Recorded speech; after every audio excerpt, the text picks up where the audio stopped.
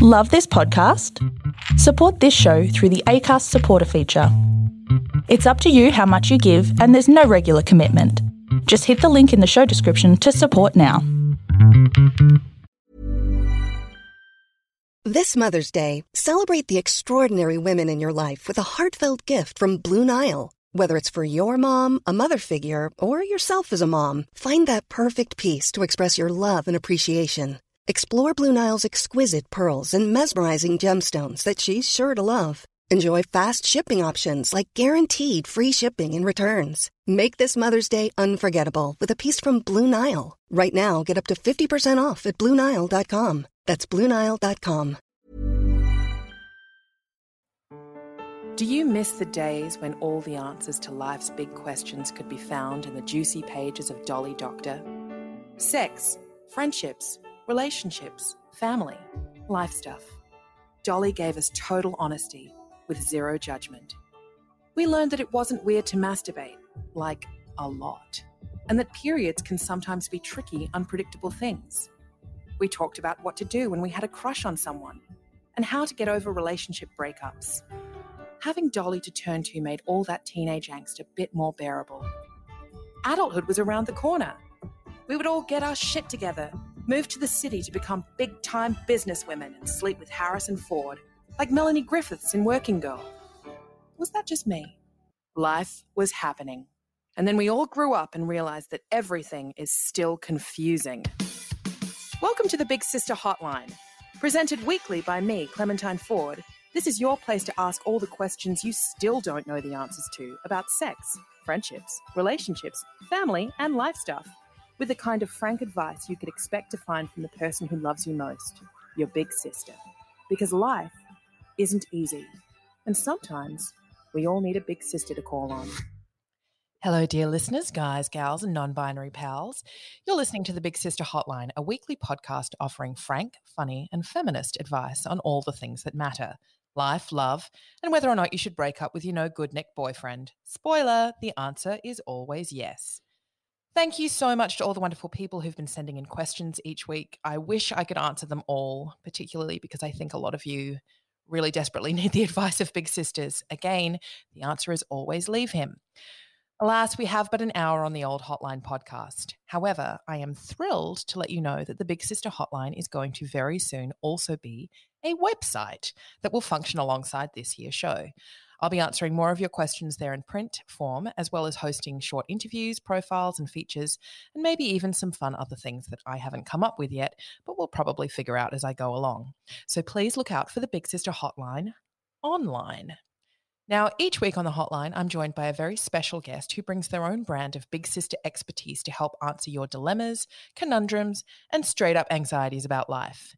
And this week, I am beyond stoked to welcome Rebecca Shaw, aka Brocklesnitch, aka the genius behind Twitter's hilarious parody account, No to Feminism. Becca's written for Tonightly with Tom Ballard, Hard Quiz, and Get Crackin', and she was a writer for The Backburner, deputy editor at SBS Comedy, and has also written for The Guardian, Pedestrian, Junkie, 10 Daily, and most other places you can think of. She's even a 2018 ARIA Award winner. And Beck and I have been friends since way back in the days of blogging, which is a thing that nerdy weirdos like us used to do before social media. Beck, willkommen. Hello, how are you going? I'm very well, thank you. How are you? I'm fine. I was thinking about the old blogging days when you put that in the Instagram. The heady days of youth before we're destroyed by Twitter. I know. You know what? They really were very wonderful places for people who were kind of like racked with social anxiety, like I think you and I were, to not only make friends, we made lots of friends on the internet, but you know, when people ask me, I don't know how you feel about this, but when young writers ask me now, how did you get into writing, or you know, what advice would you have for a young writer? I always say to them, well, I was very lucky to come up in the days when blogging was still a thing, because not only did I make, you know, did I form relationships with so many people who are working in the writing space now, working in the writing space now, but also like it's a really excellent and essential way, I think, to hone your writing skills, because you're not writing for the purpose of finding a paid audience or Mhm. finding paid work necessarily. I think when a lot of us started blogging, we didn't really think that writing was a thing that we could do professionally or for Mhm. money.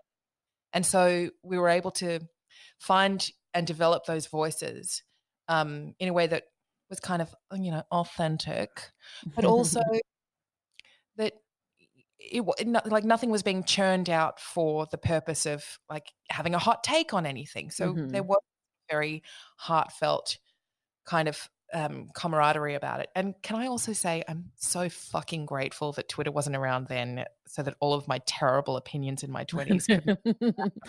Thank God. And I have to say that you, coming from the blogging, I think you joined Twitter and then sort of encouraged me to. So you're to blame really for what's happened since then with me. Oh, well, I take enormous pleasure thinking that I might have had anything to do with your incredible because you were so funny Well, and thank I love you.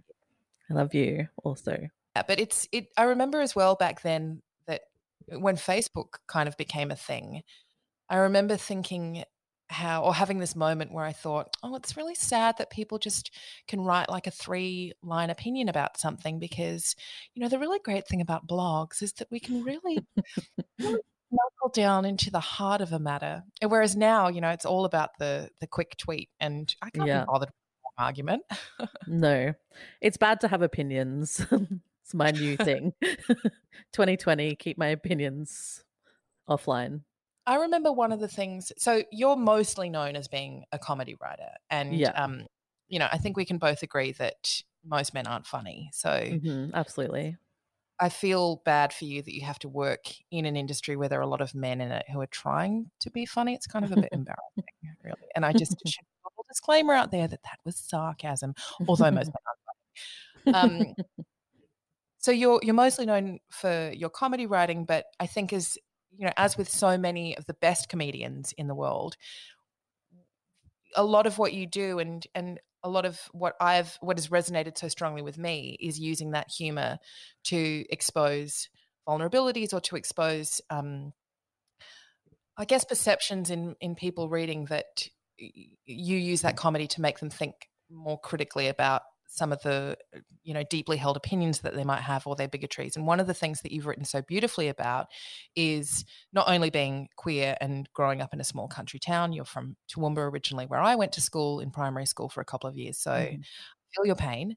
But also you've written a lot about fat phobia and the ways in which and more recently, the ways in which people's fear of, quote unquote, getting fat in isolation and the flippant jokes that people make about that are actually really hurtful and harmful to fat people who, the first thing that they hear when they hear that is, my fear is looking like you. Yeah, and I think it especially is an issue for me because it is like jokes and that's my thing, and I know that there's ways to approach things. Like I think you can make jokes about any topic and you can make jokes about your own insecurities and all those sorts of things, but I feel like I just wanted people to take a second to think about it before putting it out there, because it is one of those things where I understand why people are afraid of getting fat because of everything to do with society every second of the day at all times. So, and I think people internalize that and don't necessarily, like, they're very much just focused on themselves and how they feel about themselves, and they don't think about how saying something like that will read to a fat person that they might know and love. I've had people make fat jokes and comments sitting next to me about other people, and I think it's just that they forget that you're fat, or they don't make the connection because they see you as a human and they don't see those other people as humans. And like I said in the article, like, imagine the funny, like, flippant joke that you make. Imagine that you're saying it to like your colleague's face or a friend that you have is fat, and like, would you say that dumb joke about putting on weight in front of them? So I'll just say that the article that you're referring to was in ABC Life. Yeah. And it was about, as I said, it was about people flippantly talking about their fear of getting fat or joking about like, oh, I'm going to get so fat in isolation, and how thoughtless that actually is. And one of the things I think that underpins that attempt at humor is, and that, makes it so harmful, or one of the things that makes it so harmful, is that the implication is that because you're in isolation, you're not doing anything, therefore you're being lazy, therefore you're within that attempt at humor reinforcing all of not only these stereotypes but actual untruths about the link between being fat and being active. Totally. And it's like all those things are combined. It's if I'm not doing anything and all I'm doing is eating, then I'll get fat because that's how you get fat and that's what fat people do. And so it's all just this cycle that continues to like make fat people feel bad, and then that enforces that being fat is bad, which makes you scared that you're going to get fat, and then you feel bad, and it just keeps going and going, and there's no circuit breaker. So I was just trying to say, like, just and also it doesn't help. Like, there's lots of studies that say that negative self-talk around fatness and things like that don't help you not get fat. It just makes you feel worse, which can be a trigger then for doing things that might make you feel physically worse. It's just like it's a bad cycle, and just, yeah, I don't know. It was interesting because your article came out in the same week, or I think it was in the same week. As we've said many times in this podcast, time is very strange at the moment. But I feel like it came out in the same week as also all of these photographs of Adele and her quote unquote physical transformation. And I wanted to talk very quickly about that because I think that it would be helpful for listeners who have been really convinced by the fatphobic narrative that we live in this society, and how fat phobia in particular relates to women living under a patriarchal male gaze, and our expectation that we conform and that we strive for some kind of conventional standard of physicality in order to prove our worth to the system that we live in. That it's very unhelpful then when you see photographs of someone who has, in Adele's case, her body has changed quite significantly physically and aesthetically. And that transformation, even that word transformation, I think is really troubling. But that change has been heralded as something good, and it's reinforcing to people that this is what we should be aiming for, despite the fact that someone like Adele, I mean, is a multi-Grammy award-winning musician and absolute legend, that somehow now this is the thing. This is the thing that catapults her into mainstream acceptability, that now finally she gets to say, well, I'm a beautiful woman too, and not just a beautiful woman for a fat woman, but I'm a beautiful woman. Yeah. I tweeted something about it being, which is from last time we saw photos of her, which was like so thrilled that now she deserves respect as a human, and how like I'll file that away in my psyche forever, because that's what it feels like reading that. Is like, it doesn't matter what you achieve, it doesn't matter what kind of person you are, how successful you are, how beautiful you are, if you're not thin, you're not worthy of respect, and you're not worthy of desire, and you're not worthy of like applause, you're not worthy of anything. And it all comes down to this one, like literally what it comes down to is, if I have more body fat than you, that decides for some people if I am a human and deserve respect as a human. And people sharing that, and I've seen lots of people like that I like and respect who obviously aren't thinking about it that way and feed into that narrative by sharing those pictures and deciding that now she's done this huge main achievement in her life, which isn't all of her success and who she is as a person, but if she's thin or not. It's just insane to me. It's like a moral judgment that is placed on people, a moral success if you manage to conform in this way. And I would like to really, at this point, really take the opportunity to strongly enforce to listeners, particularly younger listeners, and to remind you that your body is not an indicator of your moral worth, no matter what size your body is, and your body is perfect exactly the way that it is.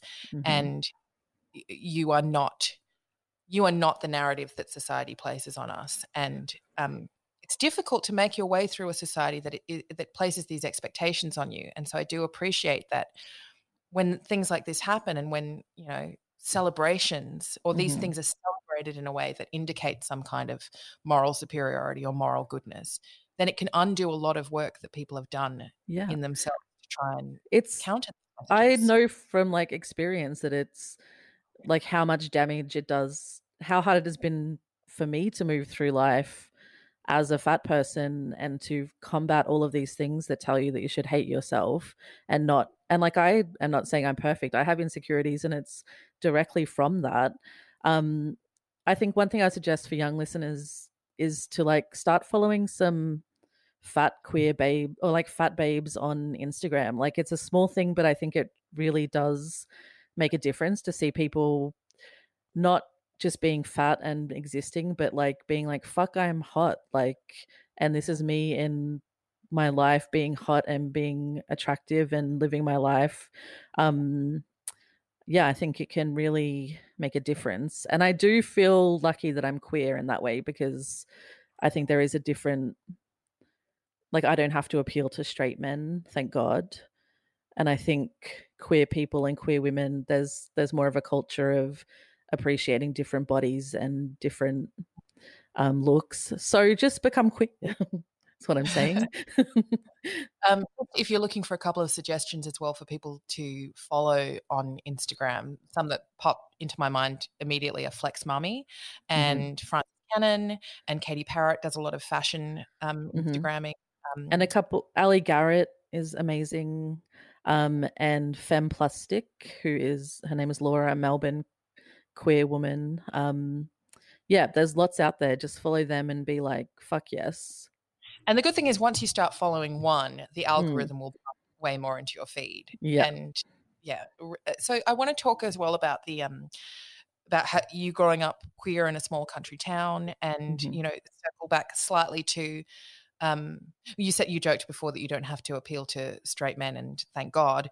But within that as well, there is the assumption that that is the gaze that we unfortunately not the gays, the queer gays. We all love to live under that regime. But yeah, like it's an insult, I think, to assume, I mean, it erases queer identities and erases queer lives to assume that this is the kind of womanhood that everyone should be aspiring to and that they should be aspiring to womanhood at all. So how did that play out for you growing up in Toowoomba when it was the 90s and not a particularly friendly place, I'm sure. No. It's funny, I often say that being fat was like my best defense against being found out to be gay because I was so closeted, but it's a weird relationship where I was trying to be closeted and I was trying not to give away that I was gay for until I was 20. So all through school, all through high school, this was my secret. And being fat perversely helped because no one was like, why don't you have a boyfriend? Everyone was like, oh yeah, you don't have a boyfriend because you're fat and they wouldn't want you. So it's this really weird, like it's sick. That's not true, by the way, for any young hot fat babes. No, absolutely not. But I think the way I played into that and like was not trying to get a boyfriend, or I was very happy to sort of just like let that be the assumption. But yeah, I think it's hard for me to say because I pretty much just shut down that part of me for a long time because I thought I'm gay and I'm never going to be able to be out and I'm never going to be able to have a girlfriend.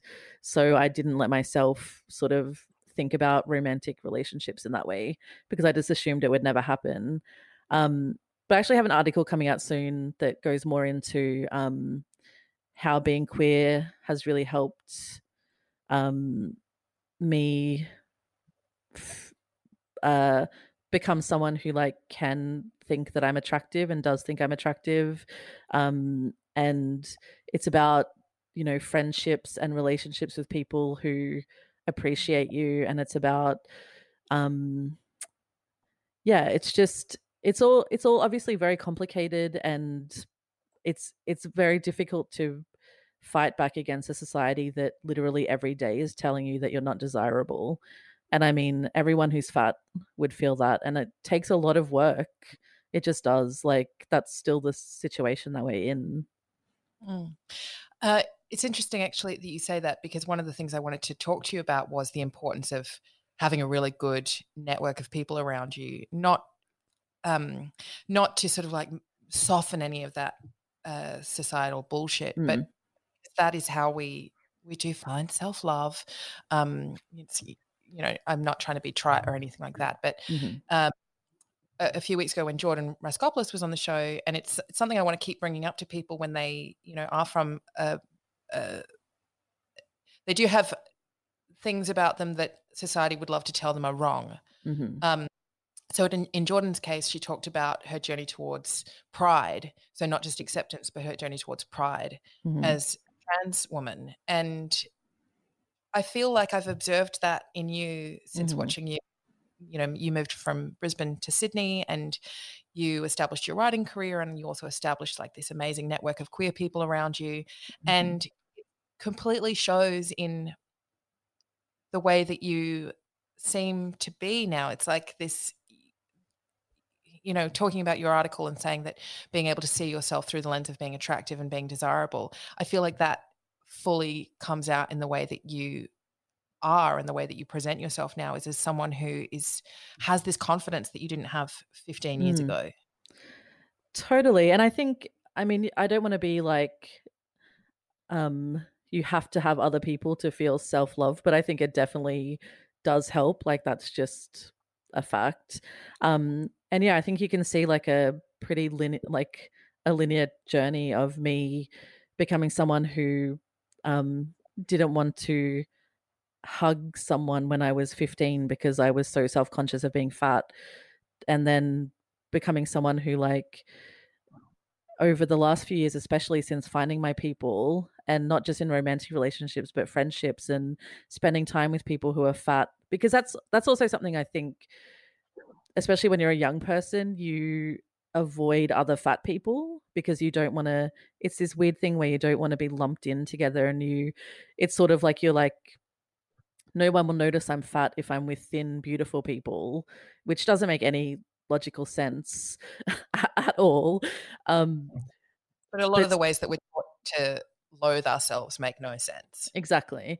And I feel so much better about myself by allowing myself to spend time with other fat people and see how hot they are and start to appreciate them and have them appreciate me, and find people to spend time with who aren't trapped in this one way of looking at people and attractiveness and the world. And it really has, like, I sometimes wear a mesh top now when I go to a party, which truly would be unthinkable like even 10 years ago. Like, I got a good haircut and I now sometimes show off my tits. And like it's truly, yeah, like it's unthinkable. It's like I'm a different person, and it's been a long journey, but it's possible. Well, on that note, let us get on to the questions. Great. Please note my disclaimer in very big flashing lights that neither I nor Beck Shaw are doctors, psychologists, or professionally trained sex therapists. We're just two women who've got a little thing called life experience, and who know the pain of crafting a perfect comedy tweet only to have it be too clever for most people to get.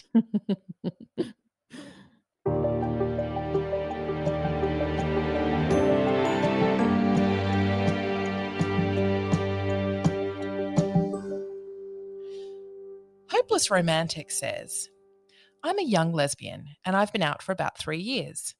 I had my first serious relationship with a girl last year, and I was so in love it worried me. I felt completely consumed by the relationship.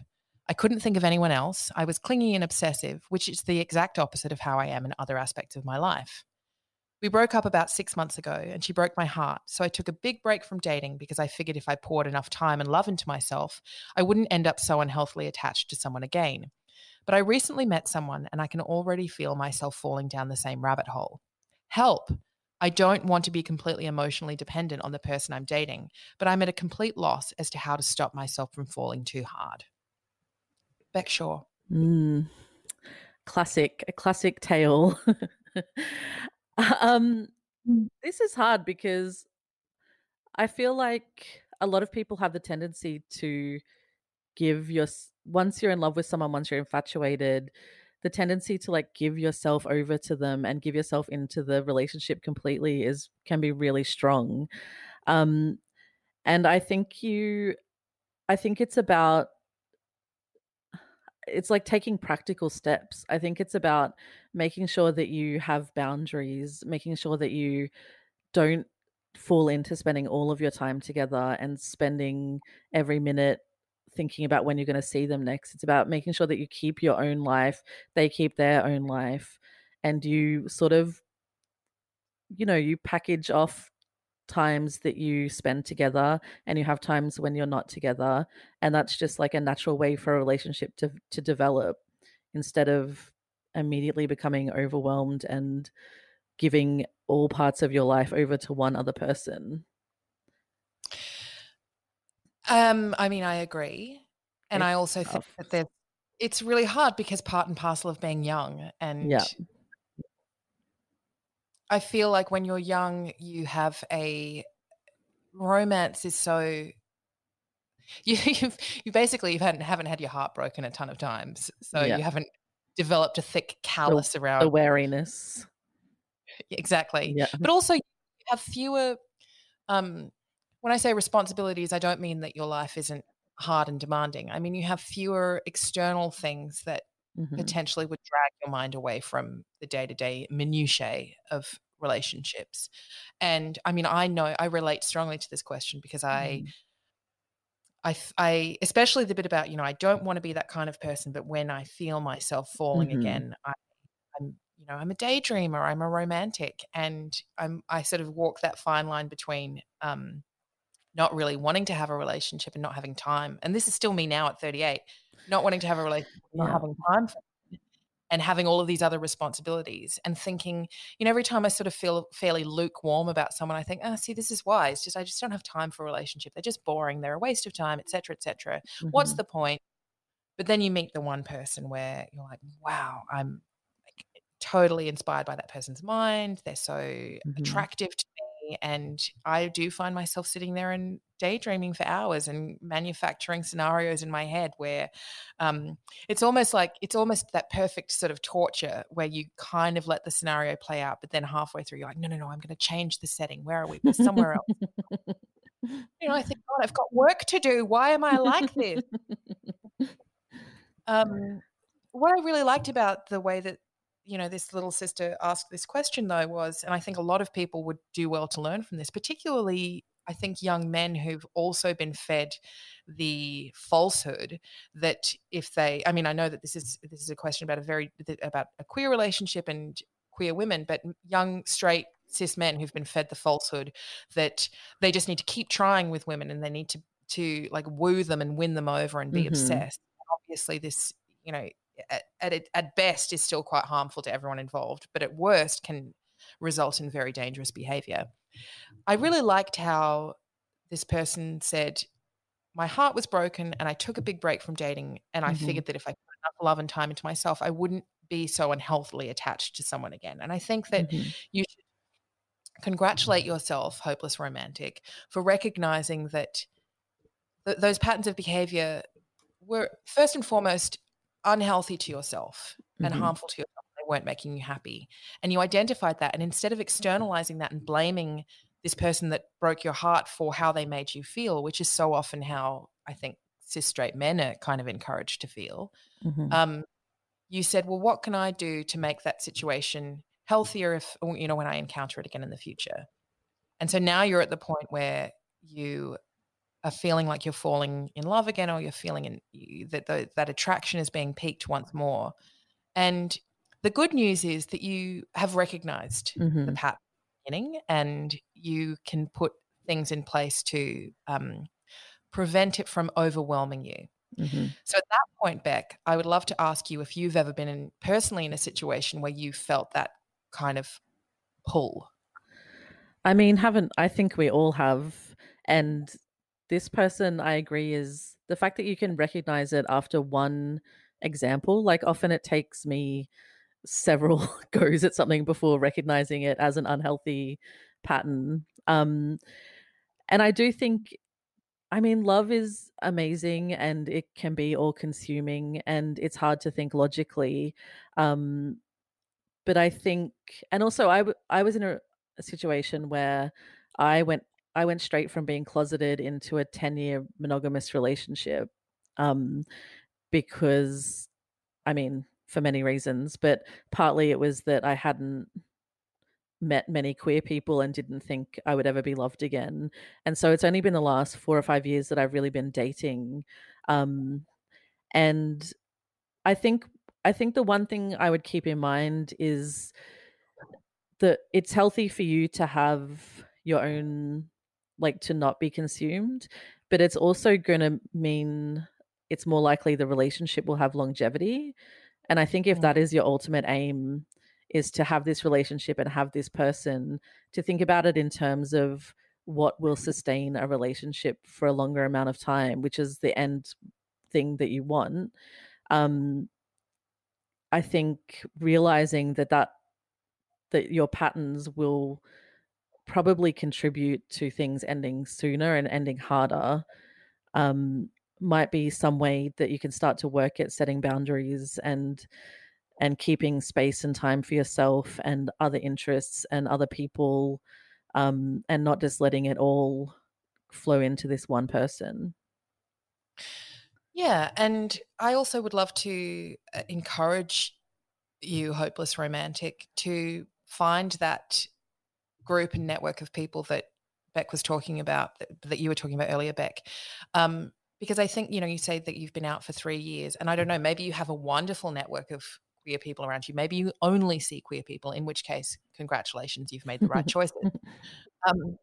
But if you don't, then I think that having that established network of friends where there isn't that, that muddied kind of, and maybe there will be, the cross dating is obviously a thing.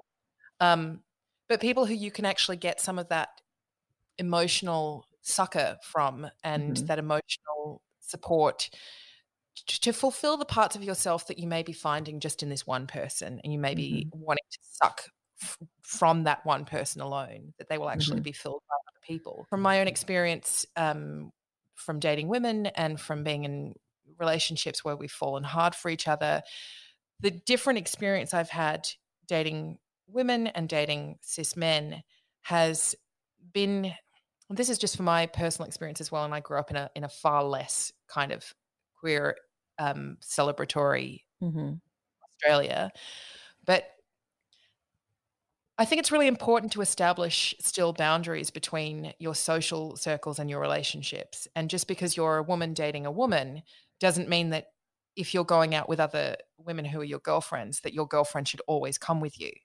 And I say that not because I'm saying, you shouldn't spend time with your girlfriend, but I think that it's important for your friends to have you alone, and it's important for you to be alone around your friends, and to not incorporate your romantic life into every aspect of your life. I would also say that, I mean, I don't know what the situation is, but a way that you can avoid this situation is by dating other people as well. Like, have this person that you're starting to form an attraction with and go on other dates. Like, have your, like, you can still build a relationship and build a strong feelings for this person, but if you can sort of not stop it from becoming serious, but sort of diversify your interests for a little while, I think it can help you realize that, help you not pour everything into one person. If you're going on dates with them and you're going on dates with other people or going on Tinder dates, I think it can really help hold that sort of all in, like, immediate thing that especially queer women do. Like, it's a stereotype for a reason. I don't know if that's an option that you are open to, like, especially for the beginning of a relationship.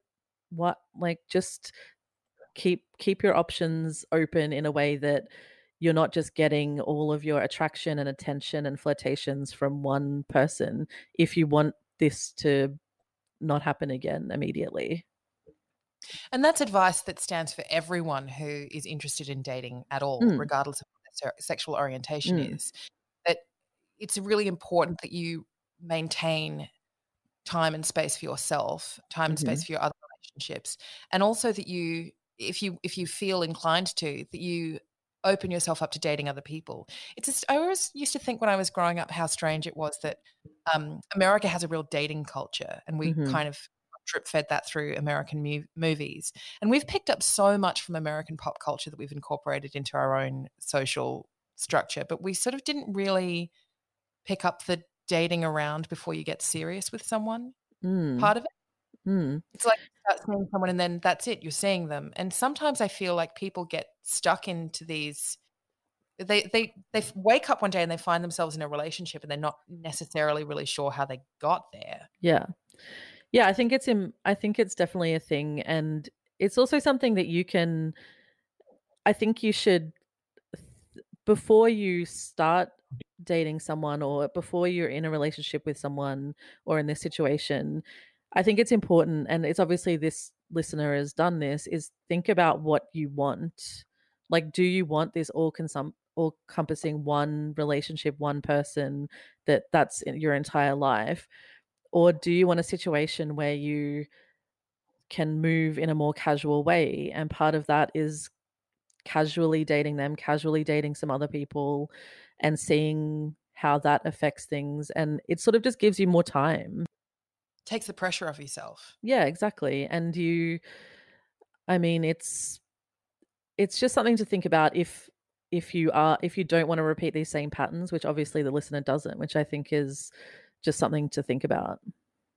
Yeah, and shows remarkable self-awareness on your part. So I think that you should congratulate yourself for being that self-aware, and trust that your intuition and your heart is telling you what you want and what the right things are to do.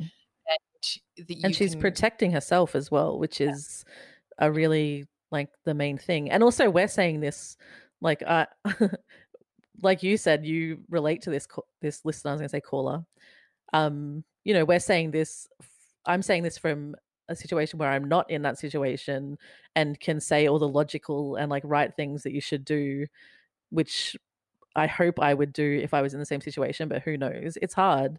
But the first step is like realizing it and thinking about it, which they're doing, which is amazing.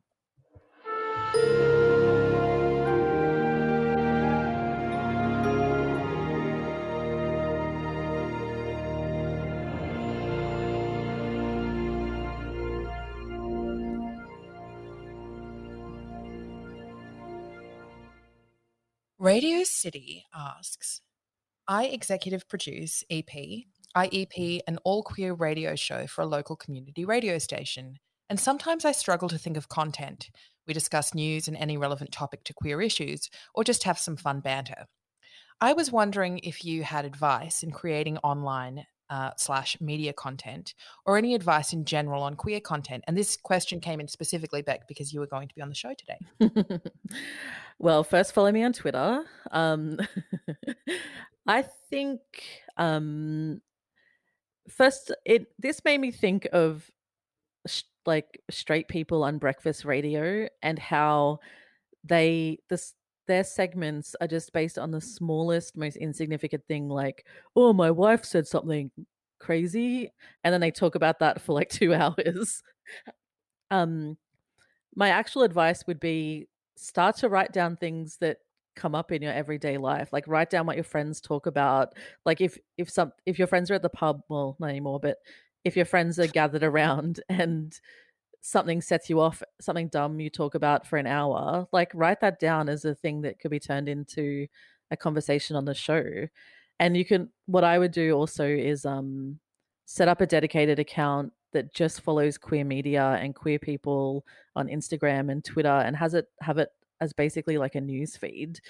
And just, there's going to be so much discussion and debate about serious issues and just silly internet stuff that can easily be gabbed about for a while. And that's good advice for straight people as well, who should just be diversifying their content and their consumption. The other thing and this question we can just be brief on, but the other thing I wanted to remind you of, dear listener, is that it's a queer show, and therefore I know that you want to focus on queer issues, but everything that you do and talk about is being approached through a queer lens. So you don't have to necessarily feel like if you're not explicitly talking about queer issues or issues that affect or impact the queer community, that you're somehow letting your listeners down. I think that the very fact that you're coming at it from a queer perspective, whatever it is, whether or not you're talking about the fucking Bachelor, which I'm going to talk about in a minute, that everything is being presented through a queer lens because you're all queer people. Yeah. And there's no right or wrong topic for you to focus on. I would reference Queer Stories, which is, for other people who don't know, is a monthly storytelling event in Sydney that's taken off and goes around the world, run by Maeve Marsden, and it's also a podcast. And that show is always a curated lineup of queer people telling a story, but it's stories about everything. But it's a queer night. It's for queer people. It's a queer audience largely, but it's not me being like, I'm gay and this is a story about being gay. It's just the way you live your life. Yeah. Generally coming out stories, things like that are avoided. But everything is queer if you're a queer person saying it. So yeah, I mean, I think I did my queer stories on my like terrible flying anxiety. Yeah, and your queer flying anxiety. Queer flying anxiety. Now, the thing I use now to get over the anxiety that I feel midway through the air is I remember when I had awful pregnancy anxiety, and my counselor at the time said, I was like, I know that I can't make them take the baby out. I can't go to the hospital and make them take the baby out. And she said to me, well, why not? And, in the story that I told at Queer Stories, I was like, obviously, she was very wise because she knew that obviously they wouldn't listen to me, but they would probably be like, you need some help. But also she gave me that power to sort of say, well, I could do that. I can do that. And so then when I'm on a plane now, I think, well, if I really need to, I can ask the pilot to land the plane. You have to land the plane right now. So basically my flying anxiety method now is to just daydream about hijacking the plane. That's a story because everything that a queer person does or talks about is by its nature through a queer lens. Exactly. But yes, as Beck said, follow, queer content providers and content makers. Follow Beck online. In saying that everything is queer and it doesn't have to, I do love talking about being queer and queer things. So I think there is a lot out there that you can. You could talk about a meme for an hour on a radio show. Like, there's so much out there. I think it's just about noticing it as something that you could make a conversation out of. Be more like Buddy and Knocker or whatever their names are on breakfast radio, and Dog Fist or whatever their stupid names are. Bonzer, and it always sounds like, that's a game that you could play. Is it a morning breakfast radio show host name, or is it your dog's name? Yeah. And then some woman's name. It's like 3 men and Jane. Yeah, Jane the handbrake. Guys, you can't say that. Stop. Yeah, it's truly radio is truly one of the most heterosexual worst places on earth, I think. Hell on earth. Yeah. It's also Radio City. Before we go to the next question, please write in and let us know what your show is, because it would be wonderful to tune in and listen to it. Oh, come on. Yes. Yes.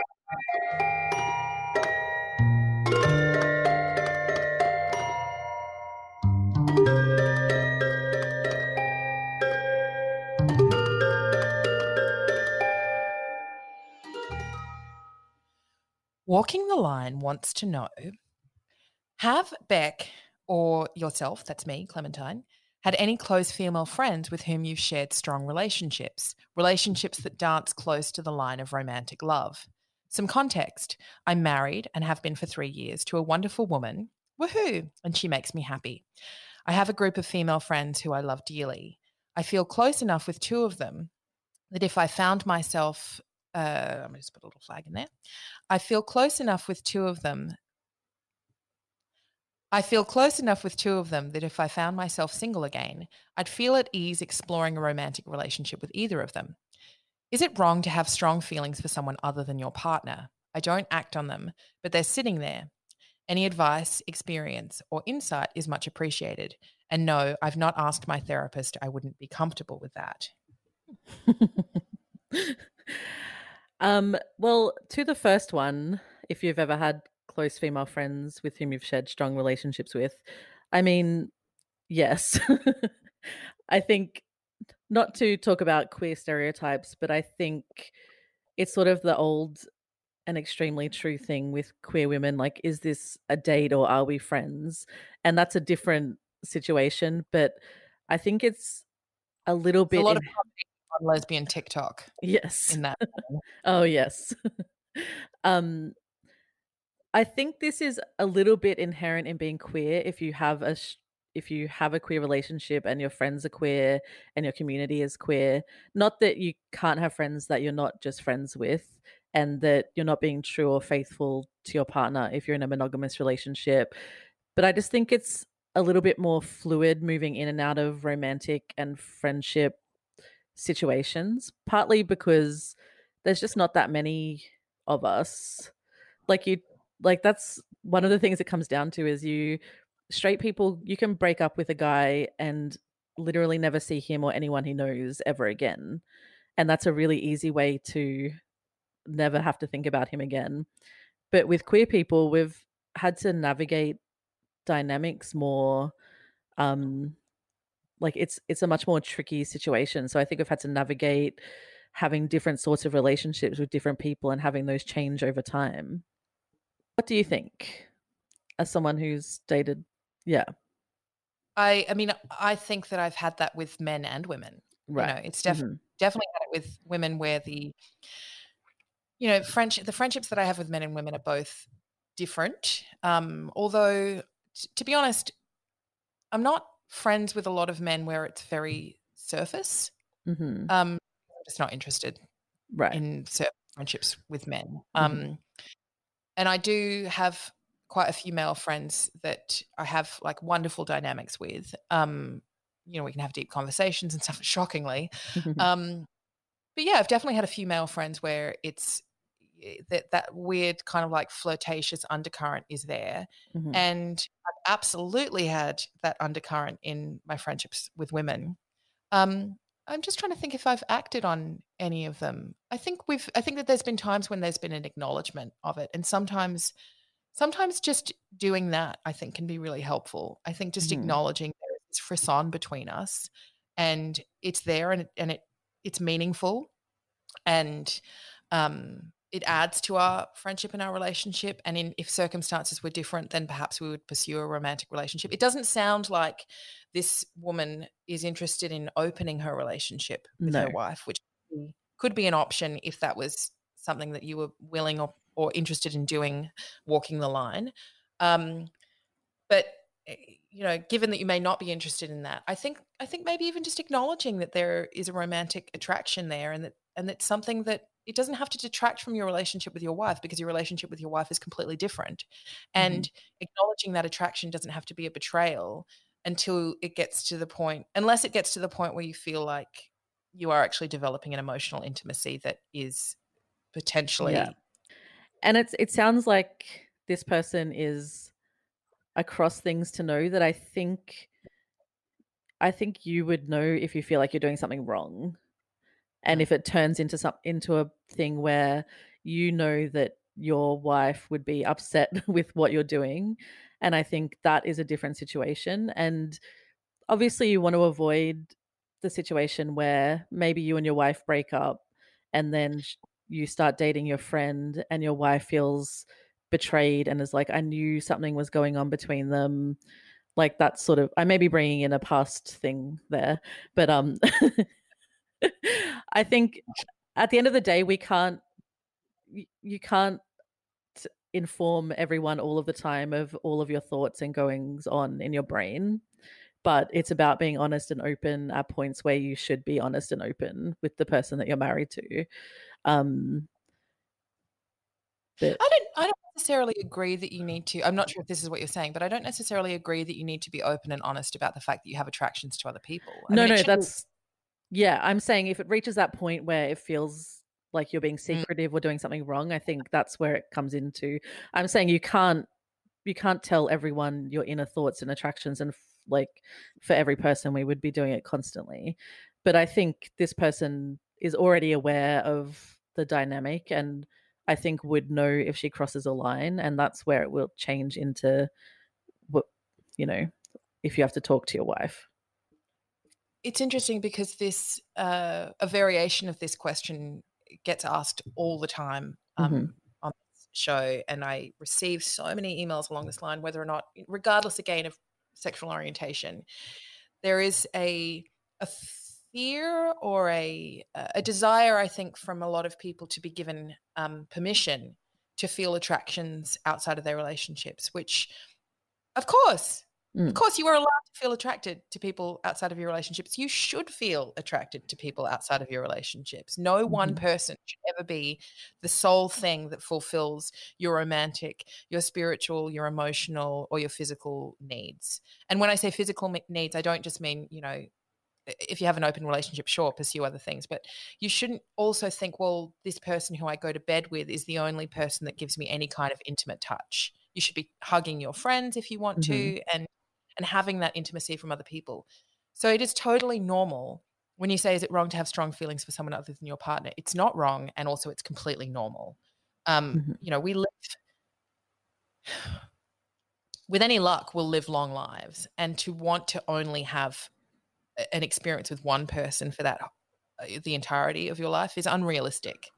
Yeah. And I would give this advice to anyone who is interested in having romantic relationships with people, and that is that first and foremost, you have to ask yourself, what kind of life do you want to live, and what kind of life do you want to reflect on when you get to the end of it? And if you're lucky enough, if you see this as a form of luck, to have spent your entire life or your entire adult life in a romantic relationship with one person, and that person has been largely fulfilling for you, then amazing. But if you get to the end of your life and you think, well, I did the right thing by my partner at the expense of my own enjoyment of life, and I'd like to reiterate that I think that first and foremost, everyone should always behave with integrity and be ethical about the choices that they make. And, a piece of advice, I've shared it before on this show, but a piece of advice my mother gave my brother once was that if you ever break up with someone, under normal circumstances, obviously, if you ever break up with someone, make sure that you do it with integrity and honesty, and you do it in an ethical way, so that if you ever see them on the street in future, you can both look at each other and smile and say that was a parting well made. So to live with a framework of integrity and ethics, I think, is first and foremost. But I don't think that anyone should be thinking to themselves, well, in the heteronormative nuclear family model society that we live in, I should be making the right choices so that I fit within that model. Because what's the point of that? What's the point of getting to the end of life and thinking, well, I had all of these attractions to other people. I could have experienced so much more of what humanity has to offer, but I did the right thing. And I would also say that because this is a queer relationship, I obviously don't know what the situation is, but I mean, maybe it is an option that you could talk about opening your relationship if that's something that, and eventually down the line, that is something that you might want if these feelings get stronger and it's becoming, I think the choice between talking to your partner about the possibility of opening a relationship or cheating on your partner, I feel like one is the obvious choice if that's what it comes to eventually. Not that I'm saying this person would, but I think that's also an option that you should keep open in your mind. I often think with questions, anytime we seek advice from anyone, whether or not it's on a public podcast or whether or not it's just privately with our friends, questions often hide realities within the way that they're worded or within the way that they're framed. And when I read this one in particular, what I'm seeing is someone who is happy with their wife, who loves their wife, but potentially has reached a state of comfort within that relationship that which we all do if we're in a long-term relationship. We all kind of fall into patterns where we think, well, that zing is no longer there. There's no excitement about going out and seeing them. The will they, won't they? Are they going to be at the party tonight, etc. And something is being fulfilled in this woman by her friends, and if it just stays at that, that's fine. Yeah. I mean, and it's fine if it goes beyond that as well. I'm just saying that if her concern is that these feelings mean that she doesn't feel as strongly about her wife anymore, then I think you can actually give yourself permission to let yourself off the hook for that, because it's probably healthy for your relationship actually to have some of this need for a frisson or this need for a zing to be fulfilled elsewhere, because you can have that moment where it's all very innocent and you can indulge your daydreams, and provided they don't begin to infiltrate your relationship to the point, as Beck said, that you're lying to your wife, or you're doing the wrong thing by your wife, or you're humiliating her in any way, then I think it's completely normal and healthy. Yeah. I would say that I flirt with all of my friends. So Yeah. I've definitely flirted with you before that. And flirting is really fun. Flirting is fun. a wonderful distraction, and particularly flirting when you think that it's safe flirting.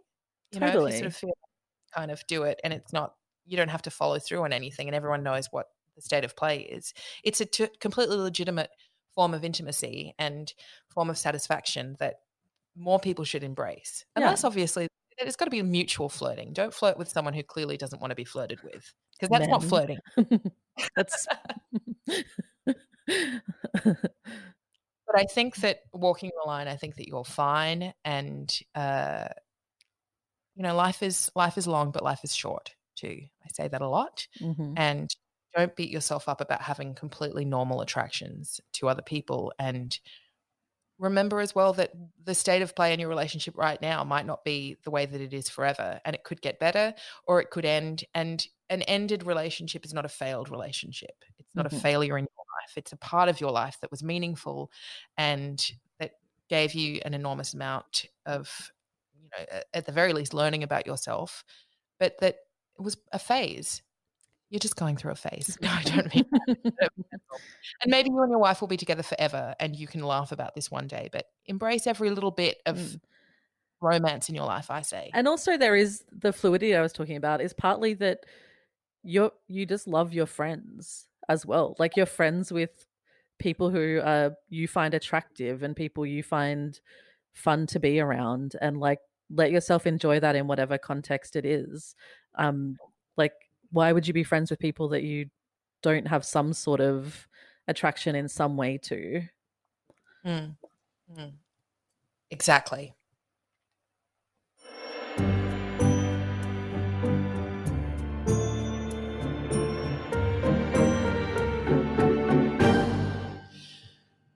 You have been listening to The Big Sister Hotline, a weekly advice podcast that delivers no-nonsense words with love from the kind of people you know have your back. Your big sisters. You can find us on Apple Podcasts, Spotify, Podchaser, Google Podcasts, radio.com, and everywhere else you look for great content. And you can also listen to all the back episodes. If you like the show, then please consider rating and reviewing it, because every little bit helps. And if you would like to sponsor the show, please get in touch. Send your questions and sponsorship inquiries to bigsisterhotline@gmail.com. And you can support the ongoing making of the podcast at my Patreon, which is patreon.com/Clementine Ford. My guest this week has been Beck Shaw, a writer, comedian, and prominent local lesbian. Beck, what can we expect next from you, particularly in this weird state of play that we're in now with corona and isolation? That is a great question that I do not have the answer to. But if you follow me on Twitter, Instagram, I'm doing my podcast, Bring a Plate, more regularly now because we're trapped in our homes. And any work that I do will be popping up there at Brocklesnitch. At Brocklesnitch, at Instagram and Twitter. Mm-hmm.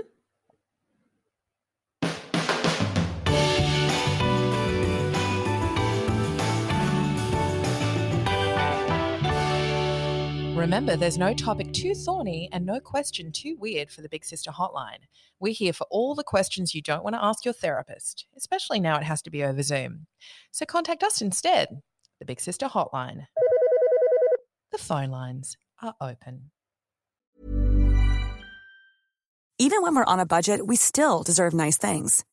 Quince is a place to scoop up stunning high-end goods for 50 to 80% less than similar brands. They have buttery soft cashmere sweaters starting at $50, luxurious Italian leather bags, and so much more. Plus, Quince only works with factories that use safe, ethical, and responsible manufacturing. Get the high-end goods you'll love without the high price tag with Quince. Go to quince.com/style for free shipping and 365-day returns.